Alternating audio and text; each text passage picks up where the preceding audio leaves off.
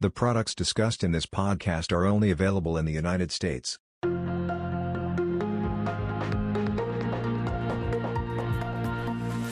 Welcome to the Vaughan Nelson Podcast. Today is the third quarter 2023 Vaughan Nelson Select Recap. And with me today is Lead Senior Portfolio Manager Scott Weber. And with that, Scott, I will turn things over to you. Thanks, Dan. No way to cut this. It was an unpleasant quarter. The market was down, and we were down a little bit more. The market was down both in August and September. And for our part, selection was poor, and so we trailed the index. And we'll get to why that was. Large cap outperformed smalls yet again. We did see a beginning of a little bit of rotation. The artificial intelligence trade began to slow a little bit, but the GLP-1 agonists are still wreaking havoc on anything healthcare related. And that's extending, by the way, all the way down to Walmart, having made comments on Ozempic and Mounjaro and the like impacting sales. But that said, the market, broadly speaking, is still seeming to wait on a recession that hasn't officially been declared yet, or is not necessarily here. Inflation is a little bit above target still, but certainly well off its recent peak. If you look to our performance, from a contribution perspective, energy and communication services were the only sectors with positive contribution during the quarter. Real estate and utilities led the decline. That I think is largely attributable to the rise in real rates. The tech rally that we saw in June and July really kind of faded. So flipping to attribution, as we mentioned, Select lagged the index from an attribution perspective, is mainly due to one name, and we'll get to that one. Industrials, energy, and consumer discretionary were positive. They led the way.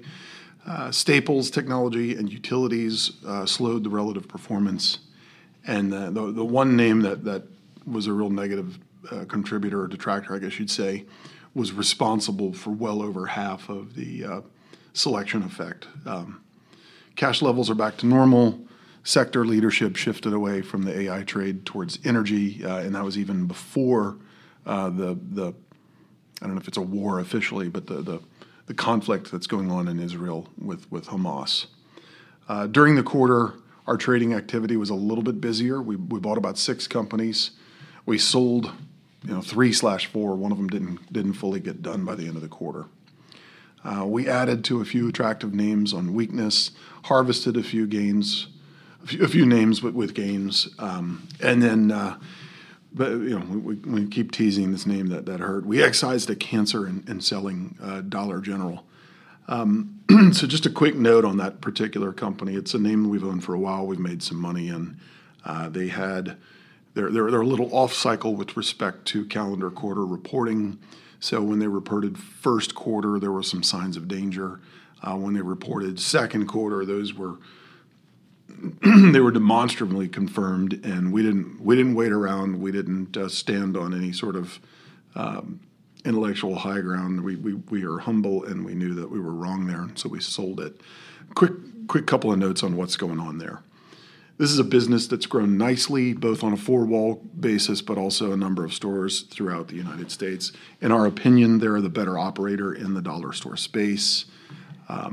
There are a lot of reasons to like them, and they've got a good long track record. All that said, they were over-earning largely, post-COVID as mix improved to higher margin product, and they were the direct beneficiaries of federal stimulus. As that abated, the notion of having to begin to pay interest on your student loans again, and other macroeconomic, I'd say, headwinds to them began to rear their heads.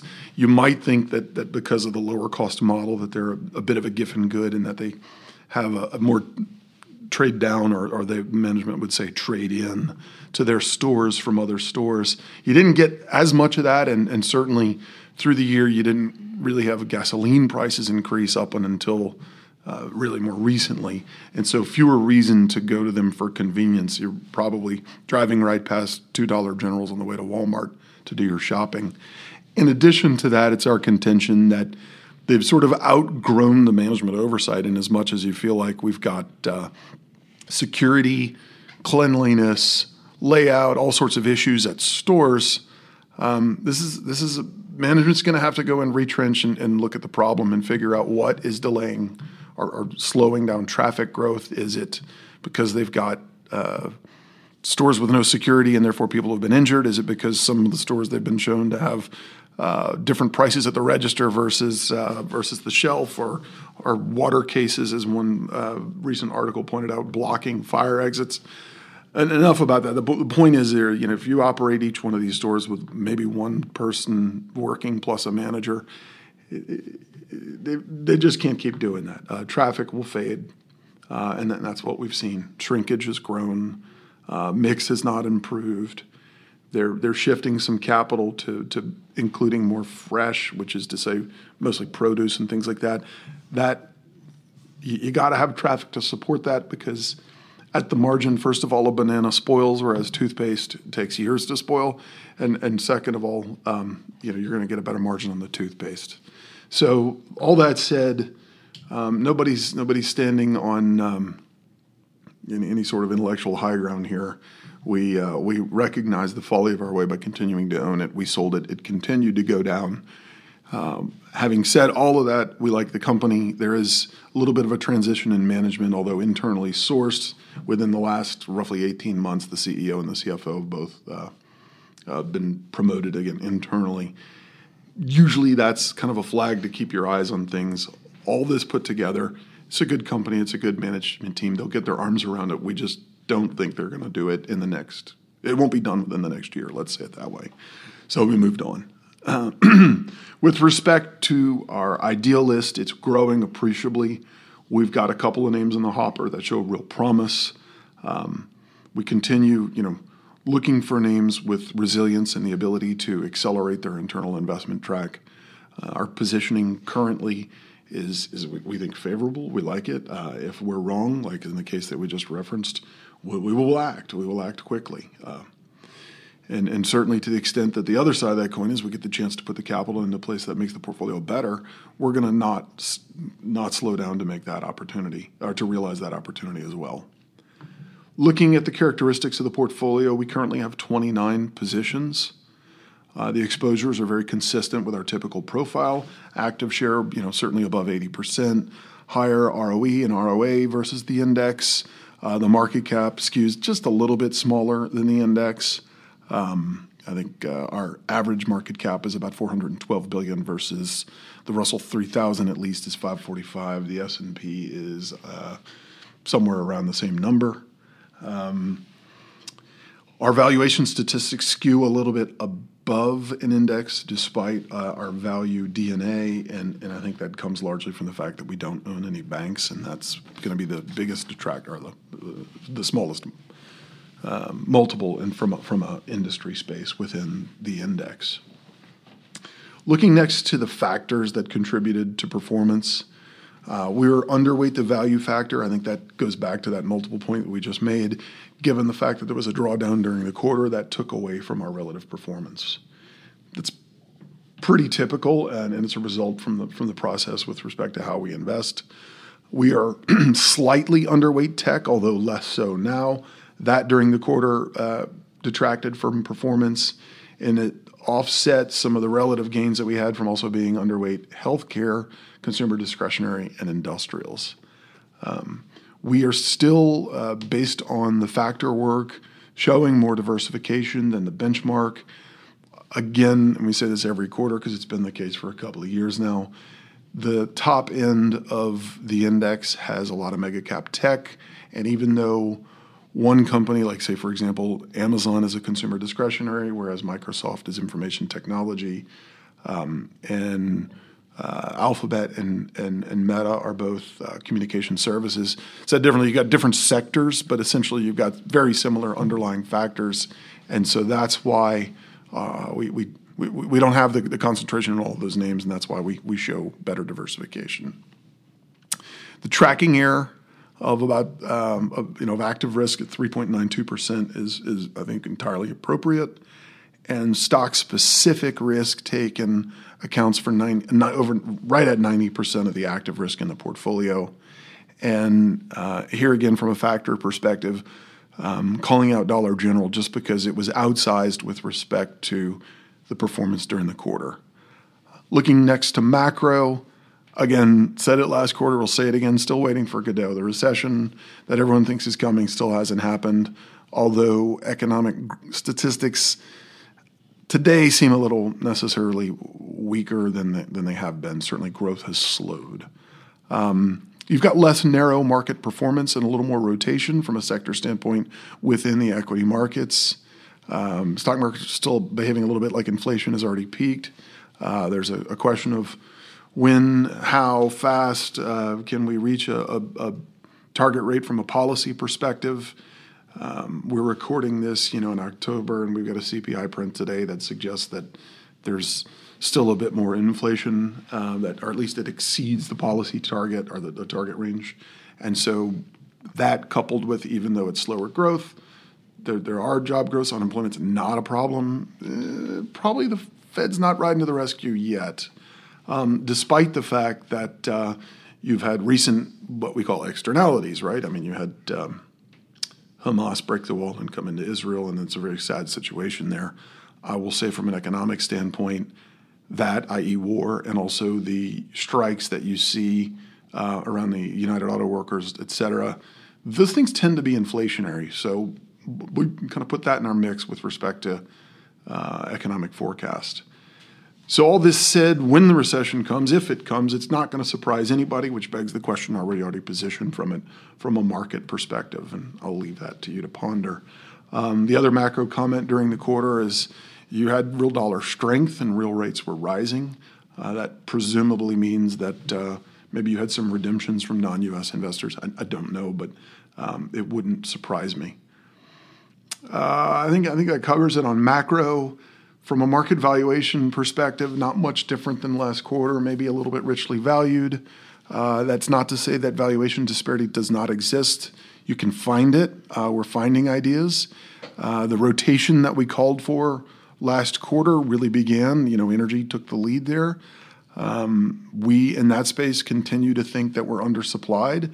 And even though there might be high-minded ideals towards reducing our dependence on hydrocarbons, that's not something that happens overnight. And so you can't have, I've heard it said by others, you can't have an energy transition without first having energy security, and we're undersupplied there. So we added to that space, and ideally we'll see a good return for that effort. Debt issuance has really been fine. The IPO market was open, but if you look at the most recent big IPO, which was Birkenstock, it sold well, and then as soon as it started trading, it opened lower. And when I last looked, it wasn't trading up, but that's only been a day or so. So too early to call it on that one. With respect to positioning, despite a busier quarter, the posture is not altogether different. Our beta is a little bit closer to the index, but still less than 1. We think that we've got similar to better return profile than an index with less risk. And I think that lends itself to why we think the posture of the portfolio is a little bit conservative. So you might infer what our views are, at least parts unsaid based on that comment. The market's still looking for leadership. It's had some rotation. Energy kind of took the ball and ran with it a little bit this quarter. And unless and until we get a real clarity or an official call on things like a recession or a shift in policy from the Fed and others, the global central banks. The stimulus we saw from China recently was not terribly surprising. In fact, if anything, it was a little disappointing based on the fact that it was more infrastructure and less consumer related. You're still in that sort of middle ground, and we're going to keep our eye on the ball and behave as much as that middle ground dictates we should. And with the eye towards compounding at a mid-teen rate over the longer arc by finding great businesses today. So it's business as usual, and we'll keep at it. And with that, I'll hand it back to you, Dan. All right, good deal. Thank you, Scott. Important information. Standard performance as a percentage for Vaughan Nelson Select Fund as of September 30th, 2023. Class A at NAV 3-month minus 5.02%. Year-to-date 10.09%. 1 year 16.89%. 3 years 12.47%. 5 years 10.18%, life of class June 29, 2012, 11.81%, class A with 5.75% maximum sales charge 3 month minus 10.47%, year to date 3.73%, 1 year 10.15%, 3 years 10.27%, 5 years 8.88%, life of class June 29, 2012, 11.15%, class Y 3 month minus 4.97%, year to date 10.23%, 1 year 17.12%, 3 years 12.74%, 5 years 10.45%, life of class June 29, 2012, 12.08%, S&P 500 index 3 month minus 3.27%, year to date 13.07%, 1 year 21.62%, 3 years 10.15%,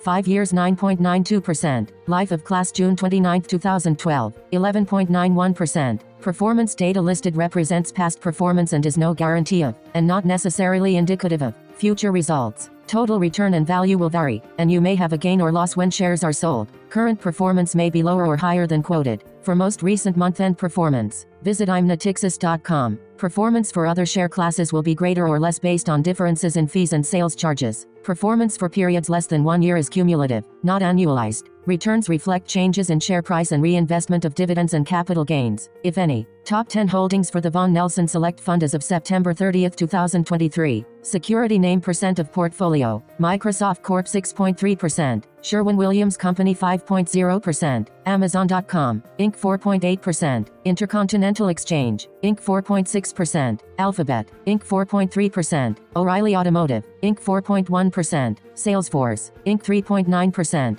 Wheaton Precious Metals Corp 3.8%, Berkshire Hathaway, Inc. 3.8%, Zoetis, Inc. 3.6%. The portfolio is actively managed and holdings are subject to change. There is no guarantee the fund continues to invest in the securities referenced. Gross expense ratio 1.12%, Class A share, 0.88%, Class Y share, net expense ratio 1.10%, Class A share, 0.85%, Class Y share. As of the most recent prospectus, the investment advisor has contractually agreed to waive fees and/or reimburse expenses, with certain exceptions once the expense cap of the fund has been exceeded. This arrangement is set to expire on March 31, 2024. When an expense cap has not been exceeded, the gross and net expense ratios may be the same. Definitions of terms used in this material. S&P 500 index is a widely recognized measure of U.S. stock market performance. It is an unmanaged index of 500 common stocks chosen for market size, liquidity, and industry group representation, among other factors. It also measures the performance of the large cap segment of the U.S. equities market. CRB index is a basket of 19 commodities, including energy contracts, agriculture, precious metals, and industrial metals. The index acts as a representative indicator of commodity markets. Alpha is a measure of the difference between a portfolio's actual returns and its expected performance, given its level of systematic market risk. A positive alpha indicates outperformance and negative alpha indicates underperformance relative to the portfolio's level of systematic risk. Beta is calculated for the 3-year period and represents the risk associated with the fund relative to market risks. For example, the market has a beta of 1.00, so if a fund has a beta of 0.85, it can be expected to be 15% less volatile than the overall market. Conversely, if a fund has a beta of 1.08, it can be expected to be 8% more volatile than the overall market.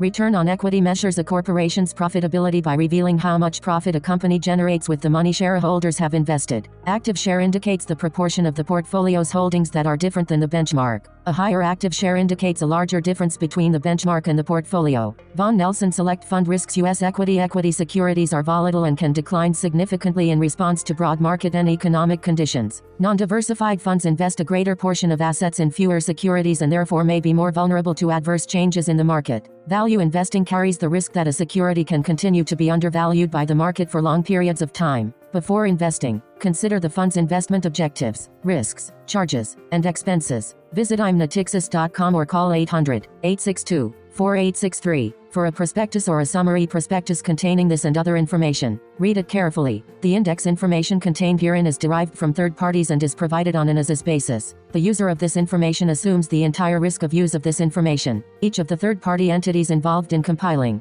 computing or creating index information disclaims all warranties, including, without limitation, any warranties of originality, accuracy, completeness, timeliness, non-infringement, merchantability and fitness for a particular purpose. With respect to such information, This material is provided for informational purposes only and should not be construed as investment advice. There can be no assurance that developments will transpire as forecasted. Actual results may vary. The views and opinions expressed are as of October 2023 and may change based on market and other conditions. Natixis Distribution, LLC is a limited-purpose broker-dealer and the distributor of various registered investment companies for which advisory services are provided by affiliates of Natixis Investment Managers. Natixis Distribution, LLC Fund Distributor, Member FINRA, SIPC, and Vaughan Nelson Investment Management, LP are affiliated. POD 133 September 2023. Expiration date January 31, 2024. Ad tracks 2377788 20 1.